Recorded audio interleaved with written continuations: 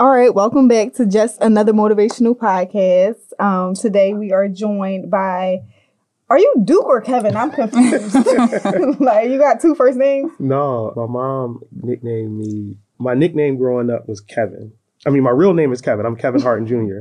When I was a little kid, we went to the pool one time and my pool stuff got switched around. And I ended up with this grown man's like size, like 62 underwear in my locker.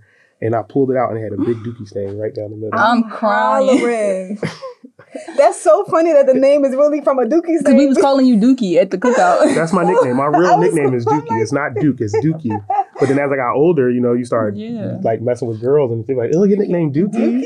So Dookie on yourself? My friends got offended. They be like, you used to call him Dookie, but now he the shit. And then it got shortened to Duke. And I will always wear like Duke like jerseys and stuff like that. But I prefer Duke because the lawyers that, like when I'm downtown, they used to have a joke that you could tell how somebody knew me by how they addressed me. So if somebody came up and said, hey, Kev, they'd be like, oh, that's somebody. They don't know him. Right. Lawyer friend. Yeah. They'd be like, hey, Duke. They'd be like, it might be somebody. But if you hear somebody go, Duke, oh, yeah. They're like, oh, that's somebody. Like, that's somebody going to pick me up and spin me in a circle. I'm so proud of you. So they just be like, get ready. So I like when I hear people call me Dookie because it's like, it's just a reminder that, like, that's who I am.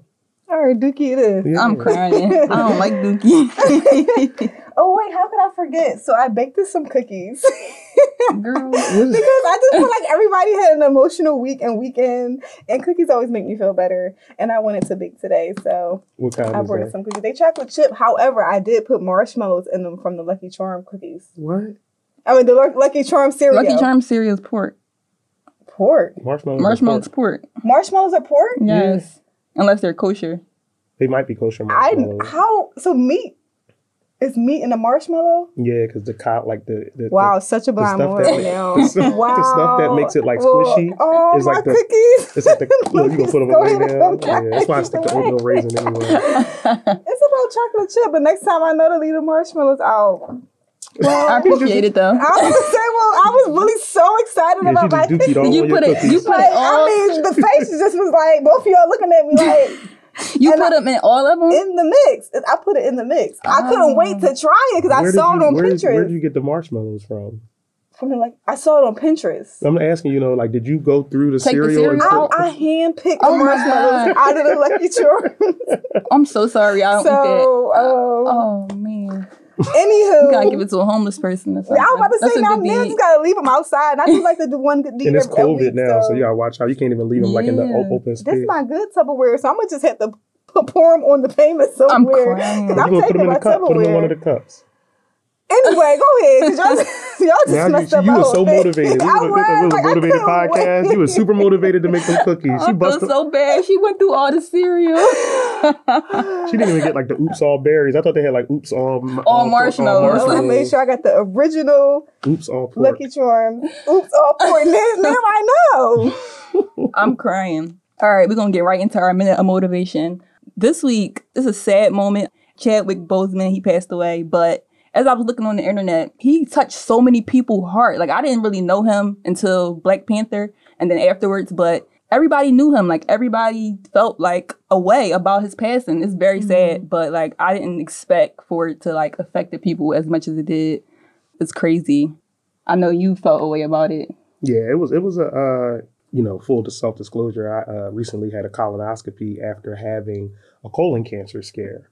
So that was less than 30 days ago. And I'm saying this for the podcast listeners, being on top of your health and getting these tests done, like it's not something you should wait for. I know I do a lot of medical malpractice work, and it just so happens that I had a case, without disclosing too much, where a client of mine had symptoms that were exactly like mine. And somebody messed up. When he got diagnosed, he had stage 4 colon cancer. Wow. So for me to see those same exact symptoms, I felt like it was a blessing that, that client that I had an opportunity to work with, his gift to me was that I was familiar with what the signs and symptoms of a potential colon cancer, how it rears its head at first. But why it really hit me for Chadwick Boseman was that, like, I don't think that I spoke about how scared I was. Both of my parents passed away from cancer before they turned 50. So for me, I'm like hyper vigilant about cancer. Like, ain't gonna take me the fuck out. Yeah. And so when I was going to get it done, you know, talking to my daughter and saying like, Daddy will see you the day after tomorrow. Why not tomorrow? Like, oh, because Daddy has to go into the hospital. Is Daddy sick? No, Daddy's okay. Okay, well, make sure you're good. Like, you know, and just thinking about how heavy that was of conversations I had with her.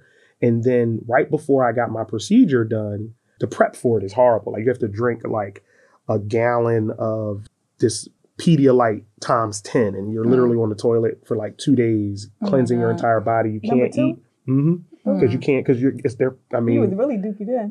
Exactly. But no, a colonoscopy, you know what it, I mean, there's no way around it to say it. Like, they stick a tube up your ass, you know what I mean? And I told my friends, I was like, look, I felt completely unbothered afterwards. I didn't know it happened. It didn't feel like it happened. So I know a lot of men don't get colonoscopies because they so homophobic, you know, like not having cancer is gay to some men. It's just like, really?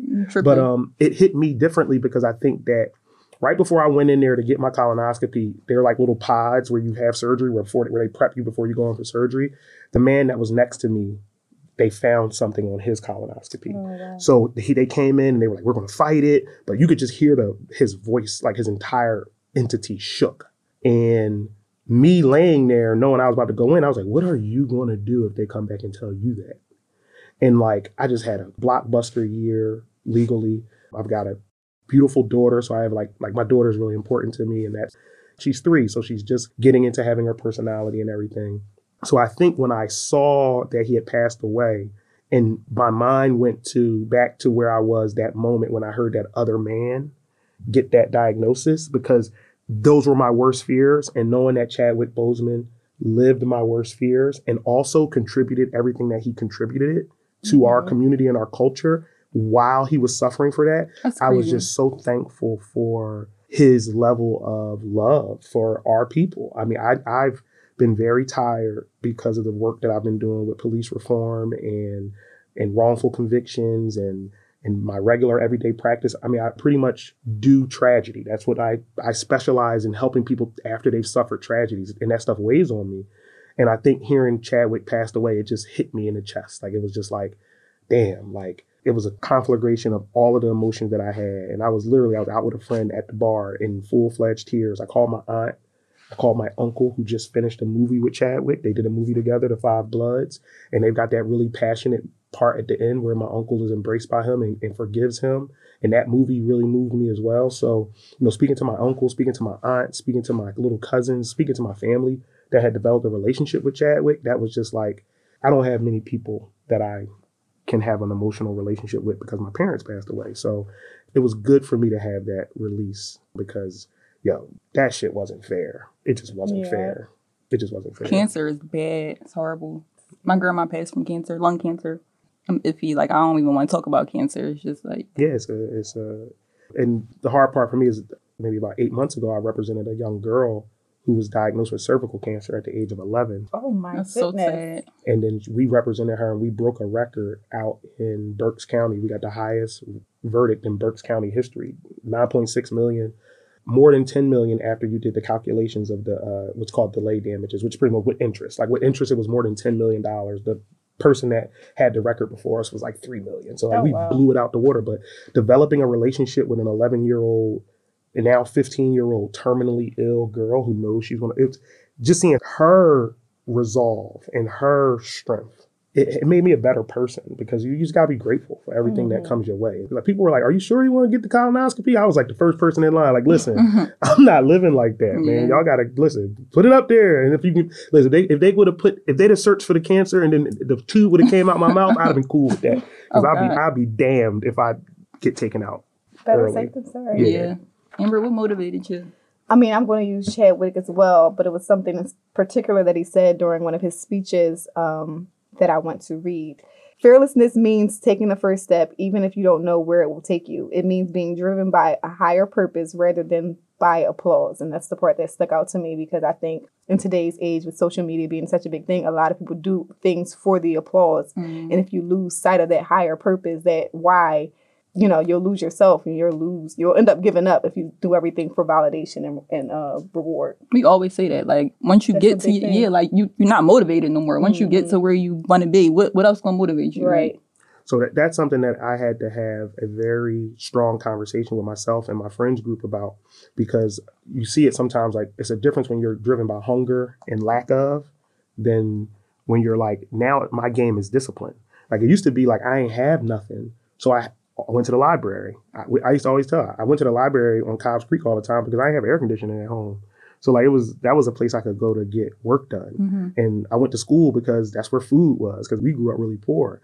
Now that I have everything, it's hard for me to remember that like you can't ride around and you buy a nice car, but it stays parked for 18 hours a day while you're in the office. Right. So I have to switch to a discipline mindset, because it's like, you know, what motivates you is that you have to just constantly find new triggers, I guess you could say, like new things that you're going after, which can kind of make you unhappy a bit, because it's like, after you make your first million, now you're What's like, next? What's next? Right. Like I accomplished that goal. What do I do now? Or after you win your first big case, like, so, and then you got to realize, I think what I've been dealing with recently is realizing that I don't want to stop feeling this way. So that means I have to maintain it. You might hit the lottery, do you go to work the next day? But it's like, yo, that money disappears. You got to pay taxes. So it's like, you have to remember yourself. And then you start getting into other things. Like you start giving money away. You start helping people that need your help. So, but yeah, it's hard. It's a very hard transition from what you were just describing, where like, you're not doing it for the likes anymore. Doing it for yourself because you really want to do it. Well, what motivated you? Me? What you mean? Like in the sense of like, well, this week, yesterday, last I month? mean, my daughter is a constant motivation. But today, it's funny because this morning I was discussing with my friend what my goal was for this month, and I didn't have one yet because my birthday was August 22nd.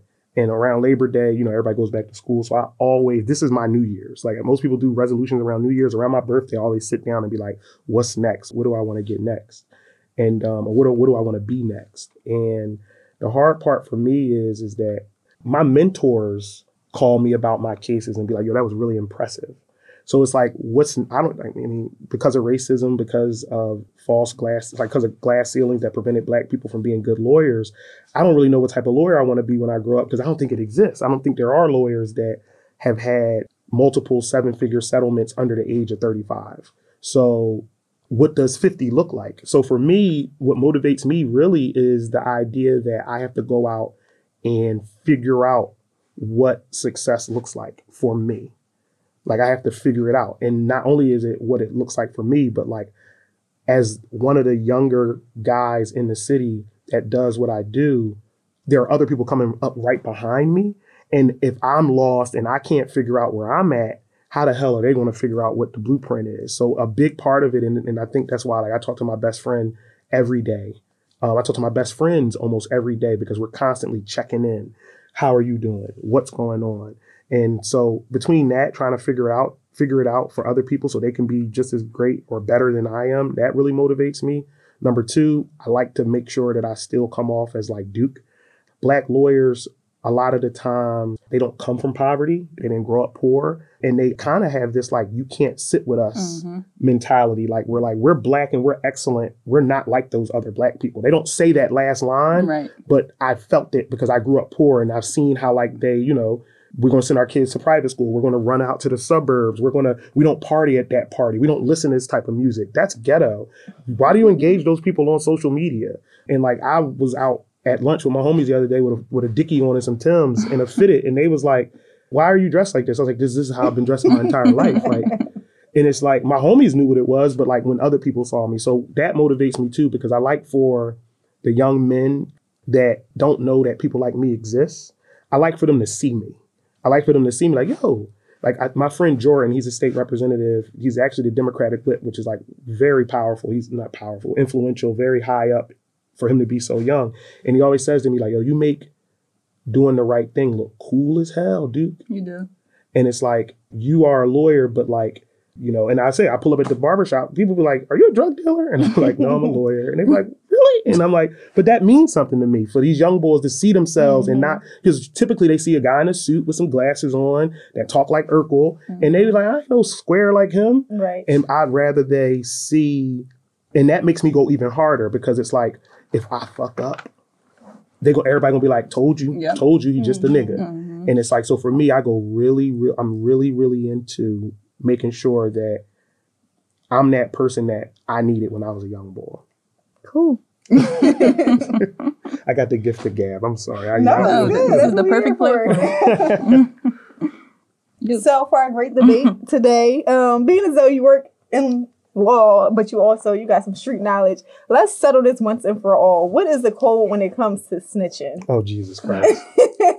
I got in trouble for this once before, because when I got interviewed by CNN when I was in law school, because they wanted people to argue both sides of the debate. What's the snitch? And, I think it's a fluid thing.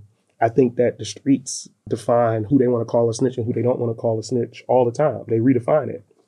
So, the traditional snitch is the guy who committed a crime, a co-conspirator, and they ratted out their homie. I always it's this YG song, and in my hood, we always used to geek because it was dudes that was professional snitches. We used to say the snitch is the shooter. The person who's in there saying I didn't do it, I was just there, I didn't mean it, and they the one that get on the stand and they end up getting 10 years. They usually the one that's the most shiesty.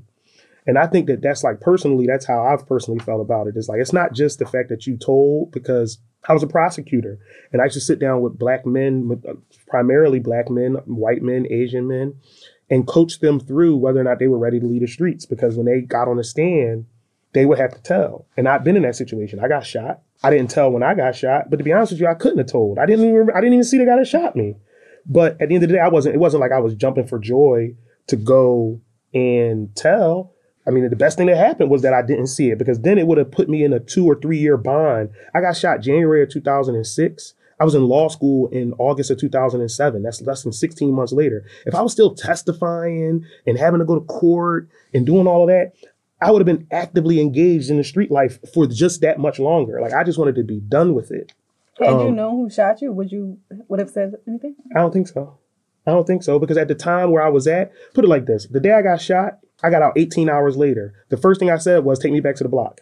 I'm out there shot up. I got hit 5 times. They propped me up on the steps where we sold drugs at, and I put a big ass burner on my waist, and I just sat there. People was pulling up and they was saying yo, dude, I heard you got shot last night. Wasn't me. Because I wanted to distance myself, because that neighborhood rumor mill starts to start. And then retaliation starts to start. Mm-hmm. And then the cops put your name in stuff all the time. So now every time a shooting happened over in the neighborhood or a shooting happened that involves anybody in our neighborhood, my name is at the top of the list. I'm top of mind to the police. I'm top of mind to the dudes I'm beefing with. I'm top of mind to my own homies. And I didn't want to be top of mind. I wanted everybody to be like, oh, he got hit up. 2 weeks later, I was in the barbershop. And there's no place where man-on-man gossip happens more than the barbershop. I walked into the barbershop. They was like, damn, dude, what happened to you? I was like, I was in a car accident. They was like, oh, that's crazy. Nobody in the barbershop knew I got shot. The barbershop in my own hood, nobody knew, because I went on a campaign of making sure nobody knew that I got shot, because I didn't want that drama surrounding my name. And I've always been that way. I'm really good at, as crazy as my life has been, drama will pop up. You'll see me and not even realize what's happening. People will be like, dude, why didn't you tell me? The day that my dad died, I went to school. And I was at law school. And then it was 3 days later. And somebody was like, Kevin, I saw on Facebook that people were posting RIP to your dad. Did your dad die? And I'm like, yeah. And they're like, when were you going to tell somebody? I was like, I didn't want that energy. I didn't want people coming up and rubbing me on the shoulder. And same thing happened when my mom died. I was in college when my mom died. I was laying in bed with some girl I was talking to. My dad left a voicemail. Yo, your mom died. Call my phone. It's an emergency. I called him. I went to the cafe and started making food. People was like, yo, I'd have been losing my mind if my mom died. And I was like, I was too. I was. But at the same time, it's it makes it difficult for me to accomplish things when everybody's running around like a chicken with their head cut off. So I think personally, what I've identified as snitches that are just they just can't be rehabilitated are the ones that are shiesty. The ones that they planned it, they put it together, they were the messy one that got them caught. You actually the gorilla, and you took a whole bunch of dickheads with you, young boy. You take some dickhead young bulls with you, and then as soon as the squally come, you the victim. They had everything to do with it, and I've seen a lot of that. And then as far as it goes, folks that just get on the stand and tell, I'm not one of those folks that sit around all day talking about who's a rat and what's a rat. Because at the end of the day, what the fuck they got to do with me? What do they got? What do they got to do with me? It has absolutely nothing to do with what I do on a regular basis. Now, That's why I said the shiesty part is what gets to me, because like if I encounter you and I know that you a shiesty dude who be in the mix and snitching and try and drag people in, because I'm telling you to this day, I've had people try to get me caught up as a lawyer. I've had bulls walk up to me and be like, yo, do you know this judge? Yeah. Can I give you $1,000 to get that judge to get me off probation? And I literally lean into him. I was like, I don't know what type of dickhead you think I am, but whoever put this wire on you, and those are the types of people that like, I can't deal with. Like those, like if you talk about a snitch, like somebody that's a professional snitch, they out here looking for ways to get people lined up. Okay. Those are the folks that are dangerous. And as somebody that worked in law enforcement, there are a lot of those sorts of folks around. I'm talking about, and I know some of them, they don't be on paper. You know, people be like, oh, I got the paperwork where he snitched.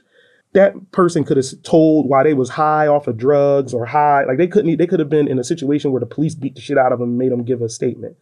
But the dudes that's out here working that will literally go out and try to entrap people, like, yo, I just came up with some work. There are dudes that ain't even in the streets like that. But if somebody came to me and said, yo, my cousin got 6 bricks, we just need to move it, and I need you to give me 10 grand of your PUA.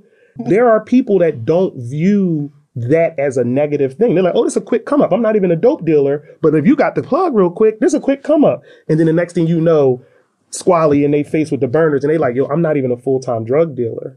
A lot of these dudes not even full-time drug dealers, and they get caught up because some snitch put something on their lap.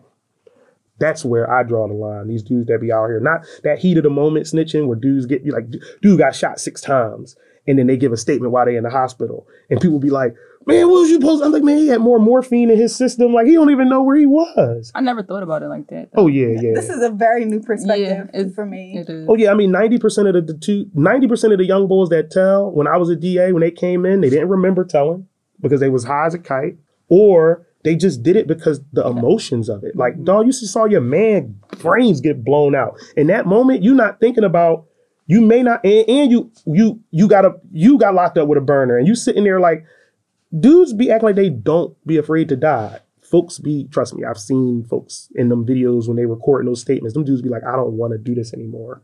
Like, I just want to talk to my mom. I want to go home. Right. You know and what that's when they end up snitching because they be over it. Like, the cops would keep them in here for hours and days. And what ends up happening is they don't have the resources, and the law enforcement doesn't have the resources to get them out. You tell, because in your mind, you're like, I don't want to be a part of this anymore. And then dudes literally like tell, and then they go hide across Broad Street. Like, you know what I mean? Like where you hiding at? Like, oh, you know, he don't fuck with the hood no more. Oh, so he went from Southwest to Winfield. Like, they don't even go nowhere far. Like, they be on the run, and they be like, where you see him at? Down Frankfurt? But ain't he from like right there? That's always funny. People really don't be having the resources, man. And it's corny. And, you know, I understand what it is. That's why I don't get involved in it. Like, I got homies that will ask me, what should they do with certain circumstances? And I tell my homies all the time, if you're about to do something stupid in the streets, tell me if it justifies you sitting in court and turning that moment when you come out in court in a suit with your handcuffs on, and you turn around and look at your family, and they be like, Commonwealth versus Kevin Hardin, and you stand up, and how do you plead to the charges of killing? And then if the person that you thinking about doing something to, or the crime you thinking about committing, if you are embarrassed right now at the idea of like, how do you plead to the charges of shooting at such and such? If that embarrasses you right now, and it wouldn't be worth it right now, then you should think about that. Because I'd be damned if anybody's make me Commonwealth versus Kevin Hart. Like, nobody in the world can do something to me that'll have my name on the other side of a fucking V. Ain't no way. I got a gun license now. Like, what the fuck? Like what the hell? I like being out here being like worrying about snitch shit and all that culture. Like, I mean, look at Tekashi 6ix9ine. He making the whole industry like a damn look like fools. But see, he's a snitch. I would consider him a snitch. I do consider Tekashi a snitch and a rat, but like, first and foremost, everybody involved in that situation is weirdos. Was a clown, yeah. They was clout chasing. They got involved with a dude that wasn't in with the shits. Exactly. If you wasn't clout chasing and dick eating, you wouldn't have ended up in that situation. You wouldn't have to worry about him snitching. Why care about him ratting on them when they wouldn't have been in that situation had they not been Joe. Yeah. You welcoming these aliens into your squad. Like, what, you far away from home, you an alien. They should have recognized that he wasn't going to be solid. They should have knew he wasn't going to be solid from the get-go. Look at him. Yeah, so don't come to me 30 days later like, how y'all going to support this rat? Right. How did y'all support this rat? He was a rat before he started ratting. To be honest with you, like, y'all knew he was a rat. Y'all thought it was cool because y'all was getting some pussy and some money off of his name. And now when he turned around and want to keep his name and keep his pussy and keep his money, y'all acting weird. Come on, man. So, like, yeah, do I consider him a rat? Yes. But I mean, listen, it was a bunch of rat babies up under him eating off his rat titties. Like, so now all of a sudden you're not a rat. You was drinking his rat milk all this time, and now all of a sudden you're not a rat. So you a real one that just happens to like rat milk every once in a while. right. No, that's not how it works. How do you feel about them calling Meg Thee Stallion a rat for saying that Tory shot her? Any man who says anything about Meg Thee Stallion negative, it has a problem. I mean, I don't think there's anything really you can say about Meg Thee Stallion that's negative at this point. Meg Thee Stallion is like, she's reached what I call Cardi B levels, which is like, we should just build a monument to them. And like, because they're artists, they're talented, they're stand up, and men that call Meg Thee Stallion a rat probably they're probably got too much free time on their hands, because with COVID, the janitorial jobs they were working aren't really running. Like you ain't got a ounce of street in your body if you out here calling women rats. And if you calling Meg Thee Stallion a rat for getting shot by her domestic partner, it makes me think you probably smoke Reggie weed, and it's a privilege when you smoke that Reggie weed. Like, those are the type of weirdos that say those types of things. Like the dudes that, like the who this dudes. Like, you know, I'm knowing that, oh, this you. Like, those are dudes that you go look in their comments and somebody then dish you them or something like that. Like, they super weird. Super weird. Women been like dissing her too. Like, kind of, first of all, I've been seeing girls kind of justifying, like, oh, well, she must have been, like, she must have been provoking it. First of all, domestic violence is never okay. It's not acceptable. Like, I don't see how a female could even ever justify domestic violence. It's not a game. It's not a joke. So to see women, the comment that Drea made, I want my man to love me that much to shoot me. Like, we know that she has some issues when it comes to decision making. Yeah, it's like men and women people just want something to say. Yeah, it was like, I think he was like a retired basketball player or something. He said, like, you deal with somebody that created the term demon time, and then when y'all get into a fight and he shoots you, you should expect it, or something like that. Yeah, I forget who that was. That was like it was somebody that it was Boyce Watkins. I think it was Boyce Watkins that said that. I don't know but he's a part of the crew of black men who are upset that their money not long. Like, you ever see that meme that they post where it's like the girls was attracted to their drug dealers when they were young, and then after they get pregnant and have babies, and they show the guy with the suit and they're like, you didn't want me back then. Like, it's dudes that literally their energy their entire lives has been that energy. Like, some girl didn't talk to you when you were like 12 because she dated a guy who picked her up in the Bonneville outside of school when she was in 8th grade, and now you carry that energy for the rest of your life. And that's the type of guy that would say something like that. Like, how you hating on Demon Time was the best part of fuck quarantine. Right. Like I was like, in between Demon Time and Lil, listen, I created a burner page and everything to watch Lil, because one day I'm on Lil Live, and it was like, I made a comment from like my professional page, and then one of my clients called me like, you was on Lil Live last night too? Shit. And I'm like, well, but he ain't got Esquire after his name. That's so weird. Like, you like there's people on there twerking, and I'm on there with my real name. Like, you can't comment. Listen, it was people hitting me up afterwards like, I saw you in there, Duke, and I'm just like, oh shit, no, I'm a lawyer. No, but I've mentored young men about domestic violence through my fraternity. I have a very strong theory about domestic violence. Domestic violence, in my mind, and my mom was a victim of domestic violence. I got into a fight with a man over my mom. I was a rape prosecutor. My mom got raped. I intervened in it. But my theory on domestic violence is that men only act like that because that's the only situation they feel like they can control. Empower, yeah. That's the only way they feel in control. Because like, if 99% of the justifications for a man hitting a woman that men offer, or that anyone offers, they would be sufficient reason for me never to fuck with that woman ever again. So like, you talk crazy to me and make me feel like shit, I'm just going to dump you and get another woman.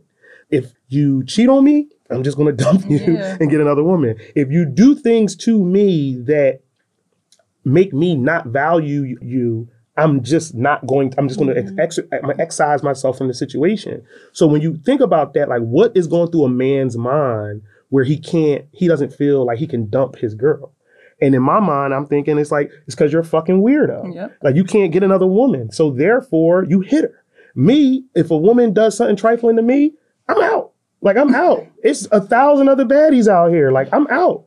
So the idea that a man would hit a woman, like it means that like you don't think you have other options. I got all of the options. So it's just like I would never find myself in a set of circumstances where, and I've been maturing myself on this point because it's not just laying your hands on women, but I don't even try to be petty towards women anymore.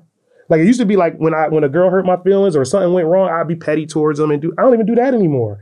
I don't want my name and my energy ever associated with the degradation or the misery of a woman, particularly a Black woman. If we fall out, cool, love you. This is my energy, I'm out. I don't even need to embarrass you. I don't need to do nothing to you. I don't need to do subliminals.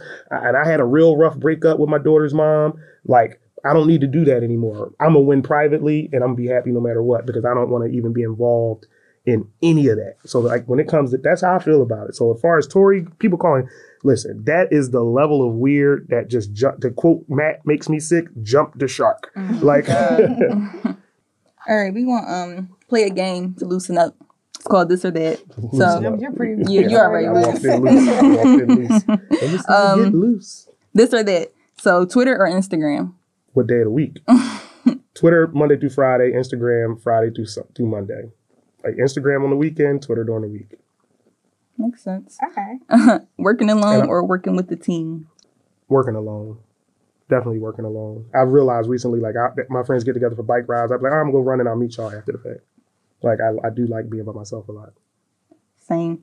YBOD or Dinah? YBOD's over air. Like if you like it yeah. I mean, ain't no way. Like, all right, YBOD or Baby Dinah? Baby Dinah. Look. All right. YBOD's over air. Like Baby Dinah was like a YBOD with a better head on her shoulder. Like yeah, a little bit more established. Listen, I'm sorry, y'all caping for yourselves, I guess. No, I'm bullshitting because like most of the girls I date are older than me anyway. It's really weird. Oh, you like fossils? Oh, fossils. Past Dinah. Pterodactyls and shit. It's Jurassic Park at my house.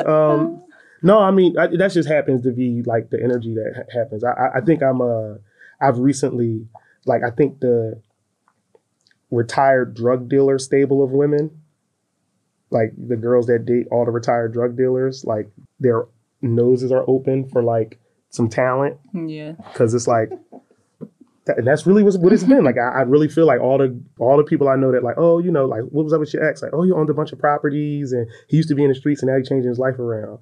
That's like everything I don't know. And I guess I'm like in that niche where like they say, oh yeah, like he's a reasonable alternative. Like I can't date young girls. I talk about it on social media, but it's just not, I don't have the time or the energy for the level of attention and the amount of growth they need. Like I'll be damned if I'm arguing with a girl on social media. I'll be damned if like somebody posting about me on Twitter, like, you know, he ain't take me out right. I'm like, you got your damn mind. Like, so, but no, YBOD still, they're still better than air. White or brown liquor?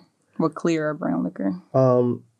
So tequila is weird. I've always like had an argument with people about whether or not tequila is clear or brown. Different kind, like Reposado and Añejo, that's brown. Yeah, but it's still tequila. It's considered a light liquor. Yeah, it's still considered tequila. Like Reposado is still considered a light liquor. But I think tequila has always been like, I could go out and get smacked and be like, all right, just give me a tequila shot real quick.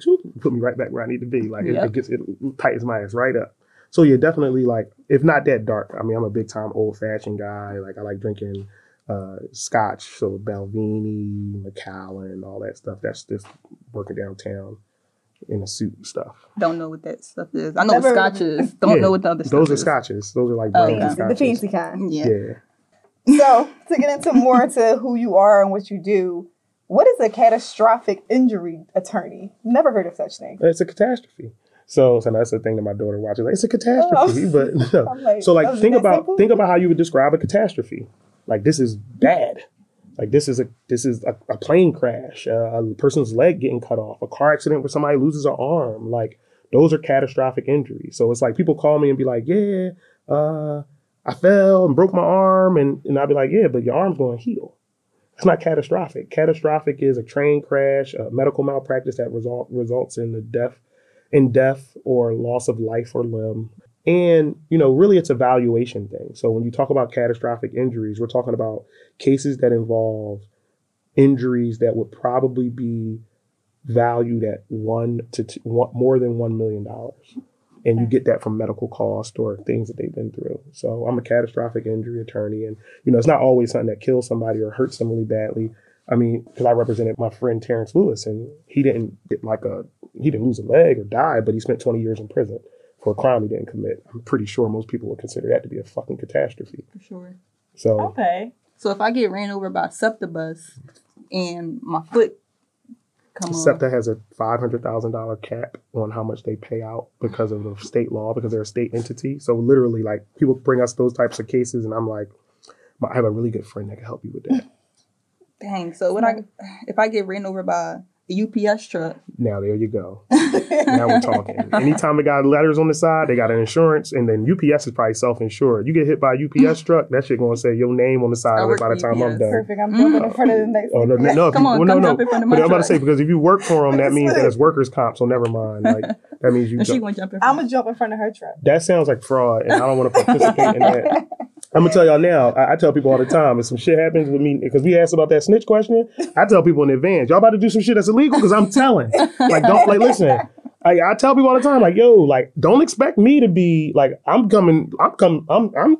if they ask me what went wrong and your dumb ass did something, so all of my friends know, everybody that's watching this podcast, Kevin Harden is not with the shits. Okay. And I mean, my homies still do crazy shit, and I hear about it. And I'm still a lawyer, so I have, attorney-client privilege. So people come to me and hire me for little stuff all the time just so they can get advice or get help, especially with all this PUA fraud going on and all of that. I get calls all day long, like, oh my God, somebody put this money in my account. And I'll be like, oh, not my fault. Somebody, you applied for it.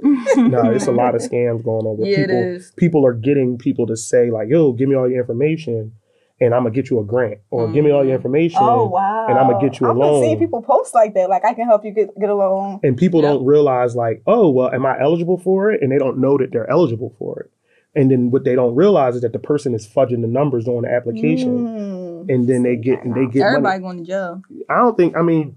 This happened with Hurricane Katrina in like all the hurricanes in the South. They usually set up these like disaster funds. It happened with Hurricane, there was the one that happened in Jersey, Sandy, and they set up these disaster funds. And what you'll find out is that the Feds, because it's so widespread, the fraud, the Feds will set an artificial floor, and they'll say, we're not prosecuting any cases below this number. So it's really, because they only have so much resources, they'll only go after like the big fraudsters. But the folks that are actually going out and finding people and bundling them together, they're gonna have a rough way. I know plenty of people that did that too. They're gonna have a rough way. Ooh, child. Enjoy the rest of your summer. They're gonna have a rough way. And listen, all I'm saying is to save some money for your lawyer fees. Chains is cool to cop. Baggy rollies are cool to cop. But more Baggy important, rollies. oh yeah, it's the baggy They rollie. haven't been fitting. It's the baggy rollie. Just go get the link taken out. That's how you know they bought them off some hood. that they bought it in a hood set of circumstances. The baggy roll. Whenever they start doing this, I'm crying. and it's sliding down to their elbow. Not the elbow. Listen, it's like a armband. They be wiping their head with it and everything. I tell them like this: it's the baggy rollie Olympics out here right now. But what I'm saying is that chains is cool to cop, baggy rollies is cool to cop, but more important is lawyer fees. Pay me, not the baggy rollie man. Period. Noted. All right, I feel like you kind of have your foot in like one foot in two different worlds. So would you say like you're different when you're around your friends based on when you're around your work people? How do you adapt? No, that's my damn problem. Everybody be like, this little ghetto nigga working downtown. No, I don't. I pride myself on being me everywhere I am. And I also pride myself on there not being, my foot isn't in two different worlds. I'm bringing two worlds together. Mm-hmm. So like when you go, like you come to a black tie gala with the barristers, and the barristers official DJ is my good friend DJ A Boogie. You know what I mean? And DJ A Boogie is known to them, and they hire him for their weddings. They hire him for their other events, for their other like professional events. Like there's no line between Boogie and the Black Lawyers. There's no line between my homie Jig and the Black Lawyers. And I think that's a dichotomy that we as Black people have kind of imagined exists, but it doesn't exist in other communities. Like when I go and talk to my mentors who are Jewish or Catholic or Christian, and they're in white, they'll say like, oh, I'm just going to see him at the church, the synagogue tonight, or I'm going to see him at the church tonight. They all still worship together regardless of their income or whatever. And I think that, you know, I'll just give an example. Like rich white people smoke weed and they have a weed man. Like you think that they consider themselves to be stepping into a different world when they go smoke weed. So the idea that like, you know, I've had uncomfortable instances where like white people have come to me and be like, used to be a drug dealer, can you score me coke? And I'll be looking at them like, no. I would never know who would be standing outside right in 15 minutes ready to sell drugs, because I'm not into that lifestyle, but there's going to be a black Jeep. There would never be a black Jeep outside with 58th Street tags with a guy named Raheem randomly selling 20s of cocaine. I would never tell you that. But, you know, I've noticed that the two worlds are much more alike than people think they are, primarily because Black folks, I mean, me and my friends joke that we don't go to Del Frisco's. That's the poverty palace. Like that's what we call like, oh y'all, where y'all at? We at Del Frisco's. Oh, y'all felt like being poor today. But we don't go there because it's just something that's considered so mainstream for everybody, white and Black. So it's like, and I prefer to be somewhere that's a little more low key, a little less about being seen, a little more exclusive. But I don't think that there's that much of a divide. I just think that, you know, we wear the same stuff they wear. We shop at the same places they shop at. We vacation to the same places they vacation to. And if anything, I think that the real divide is like there is a contingent of people that I work with that are kind of like mainline-ish. Like they're like up in Bryn Mawr and they live out there. And like I eat out there a lot. That's where I like to hang at, honestly. It's like, you know, there's a lot of dope stuff up there.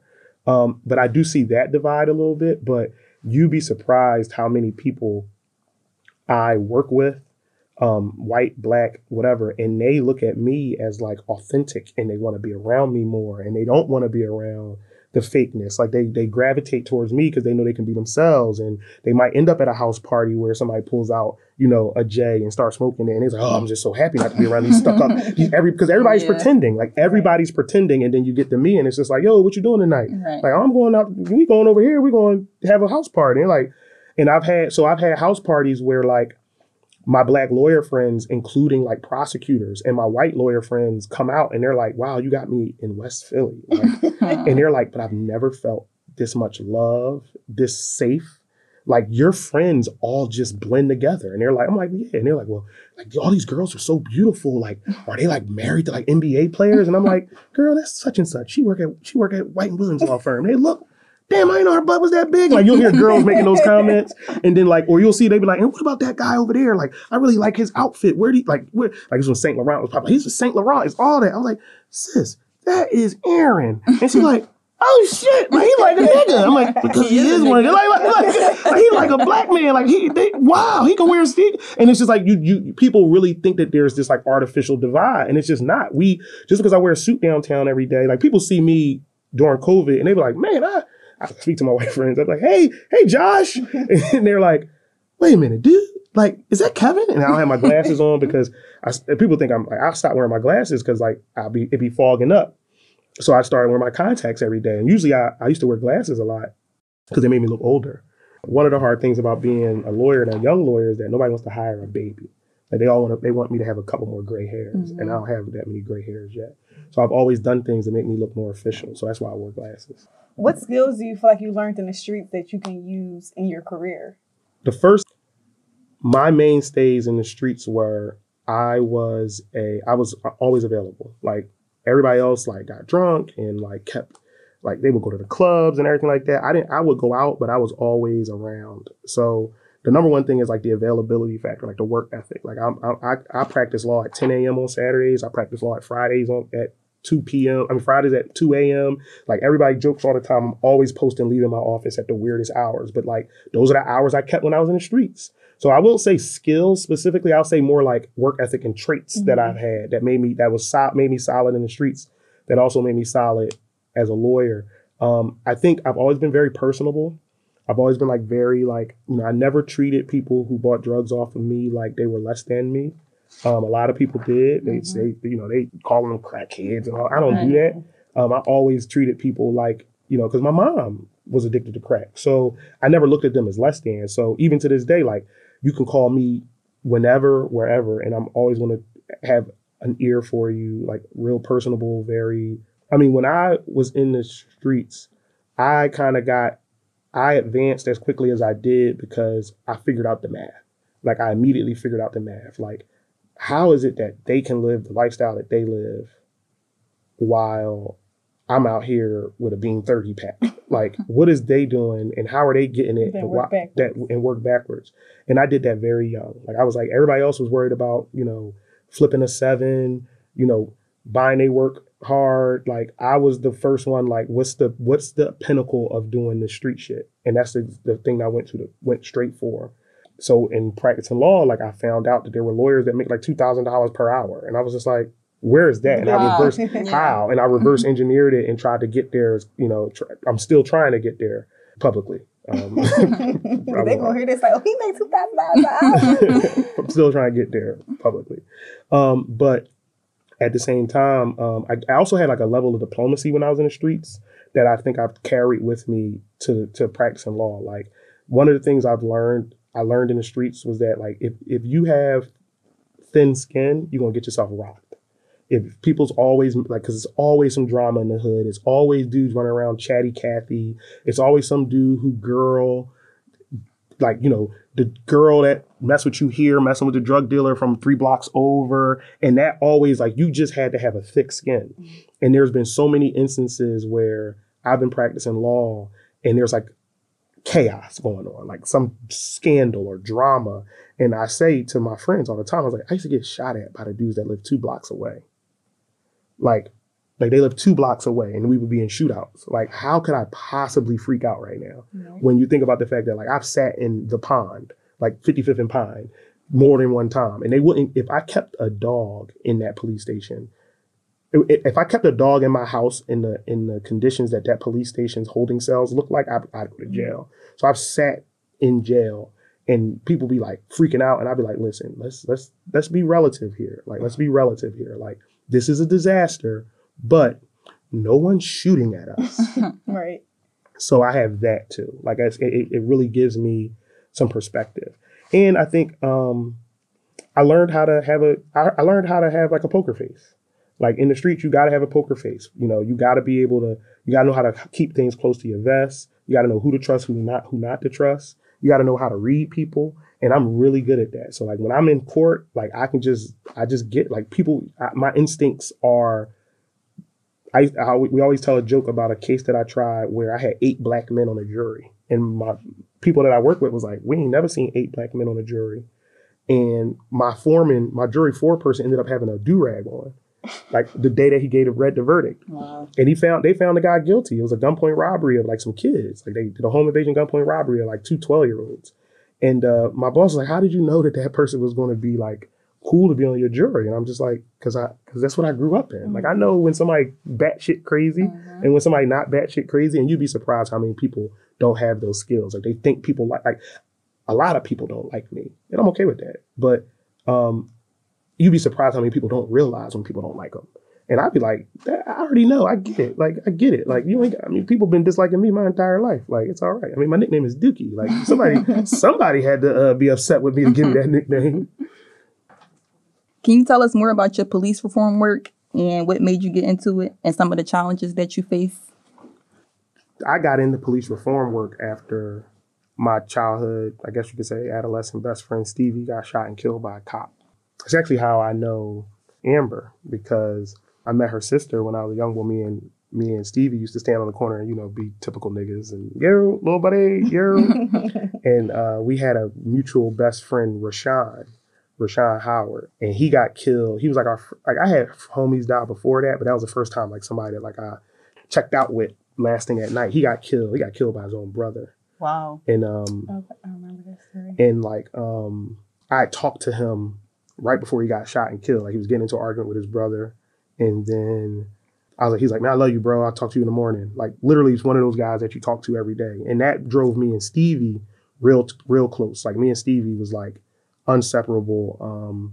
Stevie's son is my godson, and I remember when he asked me to, I had lost a son, so I had right after I got shot in 2006. You know, mortality punched me in the chest. It's like, you almost died. And if you'd have died, there wouldn't have been nobody, like there would have been no memory legacy. of you. No legacy. Nobody remembered you. So my goofy self got somebody pregnant. And it was a great situation. Like me and the girl really vibed, really fucked with each other. But then she ended up losing the child. And it was like full term. Like it wasn't like a miscarriage early on. It was like a full term like baby that was born. And no, it wasn't stillborn. He was born, and then he wasn't. I think she had preeclampsia real bad. She went into labor when she was by herself. Like she had seizures. It was all this bad stuff. Like they found her inside the house. Like she had fell on a mirror, and then the mirror had cut her all up. It was just a very traumatic. Okay? Yeah. I mean, she's okay now. I mean, we were young, so we didn't think like counseling. She survived it, but like it was essentially like having a stroke. So she was like, she couldn't walk for a while. She had to go to rehab. Like it was rough. And she couldn't really see. Like she can see now, but like for a while she couldn't see. And I'll never forget, like one day her sister and her sister's boyfriend like went up to the hospital to see her while she was in the hospital. And like her sister sat on like her sister's boyfriend's lap, and she was so out of it, she thought it was me. And she tried to like fight her sister in the room and pulling stuff out of it. So like we had that happened to me, and it was like a real traumatic experience. And then Stevie got his girl pregnant immediately afterwards and made me his son's godfather. So it was like a very, very precious thing for me. Like he, you know, my godson is 13 now, thoroughest young boy ever, like super thorough. Me and him send each other pictures of drip all day. Like, what you got on today? Don't wear this. Like, those corny. He be getting mad at me. Like, you don't get it. I'm like, no, man, trust me. One day I'm at home. I was working at the DA's office. One day I'm at home. I got a phone call. They're like, yo, man, I'm real sorry, man. I know that young boy was real close to you, man. I'm like, huh? They're like, no, man, Unit, he got killed. And I was like, whoa. And wait, the cops called you and said this? No. Young boys from around my way called me. Like people that I was real tight with that knew. Like, and the funny thing is that Unit was a crazy young boy. He was one of the young boys that run through the hood. He would terrorize young boys. But me and him were just joined at the hip. Like he was like I was the diplomat. He was the one that he was not a diplomat. Let's just say it that way. Me and him had a very symbiotic relationship, and we had a big falling out when I left him to go to law school. I was the one that knew how to make a play. He knew how to make plays, but he felt the need to affirm himself a little bit more than I did. So like if somebody came at me and said like, yo, you can't sell drugs out here unless you have my drugs. I'm smarter than that, man. I'm going to buy drugs off of him, and he's not even going to realize that I'm running circles around him. Stevie would be like, force me. So they sound like Tommy and Ghost. Oh, very much so. That show gives me heartache. I don't see myself in Ghost, except for the fact that he can't wear a suit as good as I do. So I don't see. I mean, he looks good in a suit every once in a while, but he's short. I don't really see myself in Ghost. Tommy is Stevie 100%. Like 100%. Tommy and Stevie, like the relationship that they have and the way Tommy responds to stuff. Like I see that show and it breaks my heart because I'm just like, damn, Stevie, like, damn. So he ended up getting killed. And I'm just saying, I gave all that background to help people understand like how tight we were. Like that was my boy. And we had reconnected, and I had apologized to him for leaving him in the streets. Like, he's like, I just don't have, like, it's like, I don't, you know, and he had other homies that he ended up getting real tight with. But Duke and Steve was like, that was a thing. Duke and Steve. So he ended up getting shot and killed by a cop. And then like that next year, I knew I had to leave the DA's office. Like I couldn't take it anymore. There was trouble at the DA's office with, like, my little brother had been accused of some stuff, and they were telling me I couldn't hang with my family. And I'm just like, I don't know what type of boundaries y'all think I'm setting, but I'm not living like this. And I ended up going to do a corporate job. But then when I got to the corporate job, I kept getting distracted by these police shootings. Like, I started doing police reform work while I was still in the DA's office. I was on a team I was at the level where, like, every investigation that involves a police officer discharging his firearm is treated like one of the highest priority cases in the police department. They do a reinvestigation and everything like that. And I had a couple of cases where the police officer had been cleared. So the police officer had shot someone, but they said it was a justified shooting. But I still had to prosecute the guy that the cop shot. So sometimes it'd be a guy that pointed a gun at a cop. Sometimes it'd be a guy that stabbed somebody, and like the person wasn't dead, so they were getting prosecuted. And I would still prosecute the case, but then I would not have to defend the police officer doing the shooting, but I would see the way that they investigated the cases. So I got real familiar with what questions were asked, so who did the investigations, all of that sort of stuff. Then when Trayvon Martin got killed, I got selected by the DA's office to go to a National Black Prosecutors Association meeting in the county where Trayvon Martin got murdered. So I'm literally down there. The night that the verdict came down that George Zimmerman was not guilty, I was getting off the plane in that county in Florida. Wow. It was nuts down there. Like, they were so pissed. And what the black prosecutors sat around that day, they were all mad because they were mad at law enforcement. They felt like law enforcement didn't investigate the case correctly. And they felt like the police didn't investigate the case correctly, which made it impossible to prosecute. And then it also was a conversation like they need more black prosecutors because a black prosecutor would have got the case done. For sure. So what ends up happening? We start looking at how to hold the police accountable to make sure that, because the real issue with the Trayvon Martin case is that they treated it like it was a justified murder when they investigated it. If they would have treated George Zimmerman like a murder suspect instead of a victim, the case would have been more easily prosecuted. Because, I mean, you do things like you take pictures of the knuckles and the head and you see, oh, he bashed your head against the ground. Let's get fresh pictures of your head. Right. Let's go out into the dirt and not take your word for it and investigate it independently. The police didn't do that. They were on George Zimmerman's dick the moment that they ran into him. He's like, yo, this crazy black kid tried to break into my house, and they investigated it that way. So we were tasked as prosecutors looking at it from a perspective of how do we hold the police accountable as prosecutors? How do we get them to do better investigations and not biased investigations? And then I bounced from the DA's office with that knowledge that I had from a prosecutorial perspective. And I saw what the issues were, what the problems were. I used to try to get my boss to be a little bit more aggressive on it. And then I was on a policy group that rewrote how Philadelphia handled police shootings. When I first left the DA's office, it was me, Seth Williams, Tariq El-Shabazz, George Mosey, and a bunch of other black community stakeholders. We rewrote the DA's office's policy on how they were going to treat families of people that were shot by the police, speaking specifically about the controversy involving Brandon Tate Brown. May he rest in peace. He was someone that was killed in the same time frame as like the Trayvon Martin stuff in Philadelphia and really activated the Philadelphia Black Lives Matter stuff. So when that stuff was going on, I kind of just picked up books, learned the laws, read everything that was out there on it. 4 years ago, there was right after, I want to say Alton Sterling and Philando Castile. I'm like at work one day and my phone because every time a shooting happens, a police shooting happens or something like that, every time the cops kill somebody, people start calling me and all black lawyers, really, how does this work? How does this happen? Why is this okay? Why hasn't Breonna Taylor's murderer been arrested yet? Like you get those questions. And like sometimes I'm not from Kansas. I don't know Kansas law, but you have to research it and figure it out. And then I finally just got tired of sending people individual text messages about everything that was going on. And I wrote an article for Philadelphia Magazine. And I literally did it so that I could practice law. Like if you think about it this way, some people think I did it because I was trying to be a leader. I was doing it because I was tired of responding to individual text messages about police shootings. I could just send a link to an article. Like every time somebody asks me a question, this is what you need to do. What can be done? Here it is. What can be done? Here it is. Why is this happening? Here it is. It was an article so I could focus on work. And it was therapeutic, but I learned so much. And when COVID was happening and I was like many other people, I was spiraling a bit. I wasn't doing as well. I was quarantined by myself. Wasn't seeing my kid as much as I should. I was, every day was Sunday brunch. So I'm like having mimosas at 11 on Wednesdays and, sleep, like people calling me at 4 o'clock. Like, what you doing? Like my speech already slurred. I had to ban liquor from my house because I was drinking too much. Like it was just like you day drinking every day because there's nothing else to do. Or then George Floyd happened.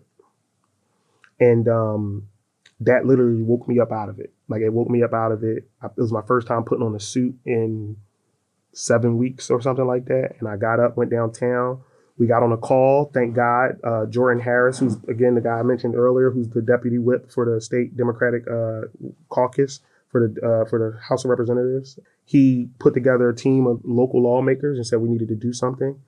He invited 3 lawyers, myself, Kevin Mincy, and Keir Gray, who's the chief defender for the public defender's office. And they have like the Defender Association. People talk negatively about public defenders. Our public defender's office is probably the best public defender's office. Like, public defenders get a bad rap. Some places, they don't have enough resources, so they don't get to do as well as they, but nobody's a better criminal defense lawyer than a public defender. And speaking to that, Keir Gray in her office, they just had massive amounts of data and recommendations already ready. Mix that with like my knowledge of like politics and who the players are. We were able to put together like this slate of like 42 reforms, and it was already ready. So they were like, what are y'all going to do about it? And we literally turned around and hit people with 40 recommendations, like bam. And we were the first group to come out with like this huge platform in any state. And then we started getting stuff done, and we're stalled. We're not getting as much done as we should. And I'm not saying like we're not doing the work, but it's just hard because it's a Republican-led legislature that doesn't want to change the rules. There's a lot of money involved. I mean, because I tell people all the time, it's one of the most massive transfers of wealth. When you take the police and they collect our tax money and they move out the county, move out, like they tax me at some exorbitant amount. They take all this money from me every year, and then they give all that money to the policing and the prisons and stuff like that. So it's a huge amount of battle going on with it. But the good thing is that we're organized, we're together, and my work with it, I mean, I've been ducking it a bit lately. I mean, I wasn't doing it consciously, but I get calls from people that are like, hey, help me with this, and it's exhausting. So when I think it was Jacob Blake was shot a few days ago, I don't want to talk about it. It's still my birthday in my mind. So it was just like, it's still my birthday. I'm working through some personal stuff involving trying to develop a great relationship with my daughter, but also I'm trying to develop like this great relationship with my friends. And we're talking about through this mental health stuff. Not like I'm having problems, but it's just, you have to take a conscious effort. And I just don't have time to be angry about it right now. Like, we always say this, like, I don't feel like being a black man today. Like, so when police officers used to shoot people and white colleagues used to come into my office and say, how are you feeling about this? I'm like, I don't want to feel about it. Like, I want to make $1 million a day just like you. Like, I don't want to be distracted by that. But that's why I'm glad that we have a group, because the group really, we've been picking each other up. And we got some stuff coming down the pike, because for people like the young man that I represented who got out of jail after 20 years in prison, they come home and they don't have anything. So our reform working group, now that I've resolved that case, I don't have a conflict of interest, so I can work on helping people like him get more resources from the city and from the state. But that's how I got into it, man. It's all for my young boy Stevie. And, it's been 7 years. I think it was 2013. April or May 2013 when he passed away. So, how long have you been a lawyer? 10 years now. Okay. Yep. So it's wow. Like, I still be sitting back like, wow, I've been a lawyer. People always talk about my background and my past, but I've been a lawyer longer than I was a drug dealer. Right. I was a lawyer longer than I've been a college student. I've been a lawyer longer than I've been most of the things I've been in my life. So it's really a part of my identity now. Like, you can't take it from me anymore. I used to feel like somebody's gonna take it from me. Now it's like, I'm like, this is who I am. This is what I mean. Like, this is like, you got a sneaker size. I'm a lawyer. Like what size sneakers you wear, lawyer? Before we move away from the police shootings and everything, I wanted to ask, do you think that the Black Lives Matter movements and like the buying black, the strides that have been happening lately, do you think it's a trend, or you think we're seeing real strides towards true change? There has to be a drastic shift of what the political center is. So I don't think that we're going to see this sort of change where you think like everything's going to be perfect, but I think the political center has shifted. Like, so what used to be the center where everybody was like, oh, like Black Lives Matter is not controversial anymore. 3 years ago, Black Lives Matter was not something you would get most people to say. Big companies, like now it's like, oh, of course Black Lives Matter. And it's not even an issue. Like, it's like, I think that the political center has shifted. Do I think it will bring about the change that's necessary? I think that the change that's necessary is kind of already happening. I think we've got our new legal leaders. We've got voices. We've got people that are prominent. We see, like, it used to be that like being a prosecutor. I mean, I became a prosecutor because that was what made sense. Like, I was working at the public defender and somebody came to me and said, you can do a lot of change if you become a prosecutor instead. And I bought into that because at the time, the system didn't give deference to public defenders the way that it should. There was no criminal justice reform. Like if I thought a cop was lying, I might have trouble convincing the judge to drop the case because the judge would not have given me that credibility. If I was a public defender, I would have never been able to accomplish what I would have done as a DA, because as a DA, I would have been like, look, I don't have to tell the judge why the case is getting dropped. You know, I say this all the time I've been on other podcasts and stuff. I was in the DA's office for 3 months, brand new lawyer, and caught a cop lying and reported the entire squad. They ended up getting indicted. Wow. Like 4 years later. Like it was like my first day out. And I'm like, oh, I'm allowed outside. Okay. Oh, lying cop. I'm telling on y'all. Like, and that was like, does that make me a snitch? No. Does telling on bad cops make me a snitch? No, absolutely I signed paperwork and everything. The cop was lying. Yeah, I was on the papers, but it was cops I was telling on. And but that's crazy. You get on social media nowadays, people be like, you told on the cop. I would have told on the cops, but I ain't no snitch. I'm like, so wait. So the cop can rob you, smack you around, but you can't tell on cops? They're like, I've seen bad takes like that. I've seen like I don't mess with Black Lives Matter because they be trying to get them cops locked up. Where I'm from, we don't get the cops locked up. We don't get nobody locked up. We take them out. And I'm like, so we just take all the cops out and go to jail. Like retarded. Where are you at? Drive to Kansas and find the people that you individually, Mr. Baggy Rolex, drive to Kansas and find the cops that killed Breonna Taylor. Right. Shoot, these bad. I'm telling you, man. That's what I call when you see people acting childish like that on social media, coming up with these weird texts. They're literally in the Baggy Rolex Olympics to say the dumbest shit possible. Like, that is such Baggy Rolex energy. Get y'all links taken out, man. All right, this was really good. This is a really good conversation we just had. So for our segment Moment of Truth, we're going to do things a little bit different than we used to do it. We have questions here in this jar. Okay. You're going to pick one, and whatever you pick, we all have to answer. It better not be messy. I promise somebody that I will stop being messy. Oh, sorry, somebody. Just might be messy. All right, it's not too messy. It's not too messy. Would you have a sugar mama or sugar daddy? Can a sugar daddy For you, would you have a sugar mama? No, but I'm saying, like, is it possible for a person don't you have to be broke to have a sugar mama? No, you can have somebody richer than you. Oh, I don't think that's possible. I'm just talking shit. No, that's like one of the things that like I've always had trouble with, because it's like you kind of want to have somebody, like you want to have a Savannah James. LeBron can be with his wife the way that he is because she been down since the beginning. Yes. Like, I mean, so when you start dating when you already up, it kind of creates this natural schism where it's like, damn, what are you here for? I don't need you. No, not I don't need you, but like, are you here because I got bread? Like, you start wondering, like. But most rich people, like super rich people, they know certain people are there because they have money. True, but when you're looking for a partner, like, you don't want that to be like a deal breaker, and especially in this, in this climate where everybody want a fucking Lamborghini, because I already got a Lamborghini. But so for me, would I want a sugar mama?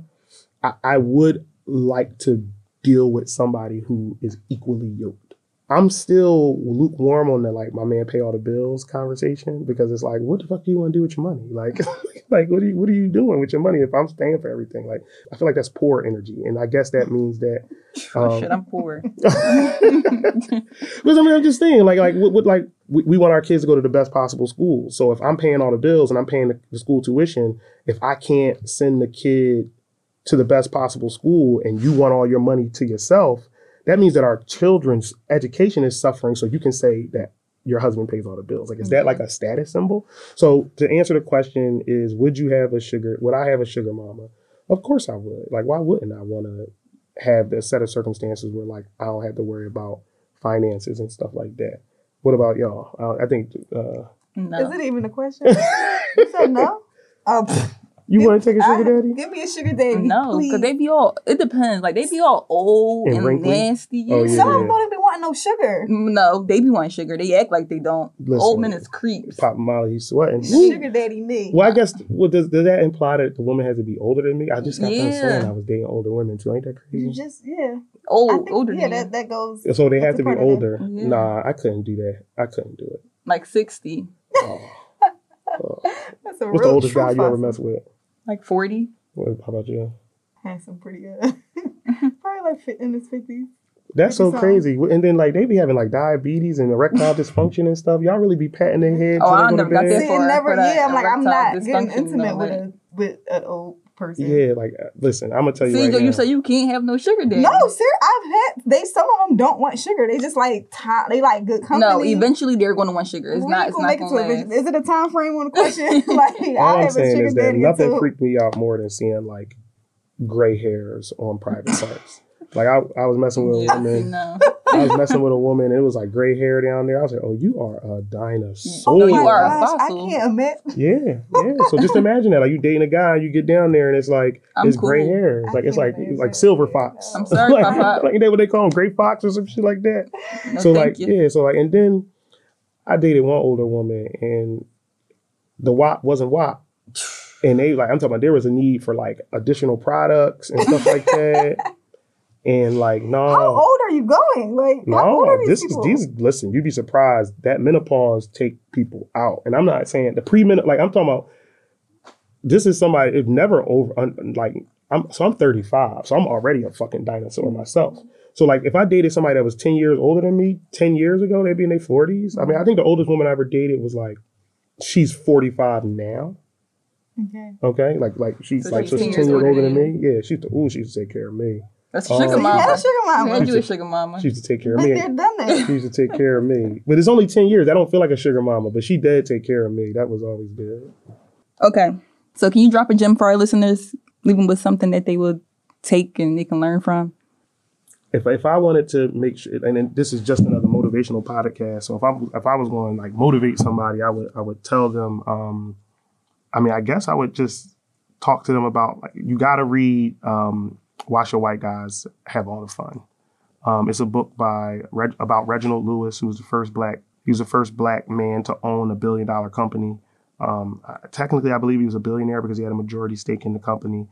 He died prematurely from cancer at the age of like 53, but he was a real one. And like he talked his way into Harvard. He was a football player, traditional background, just like most of the people that, you know, you would identify with in the hood. And he really was just like somebody that just found his way.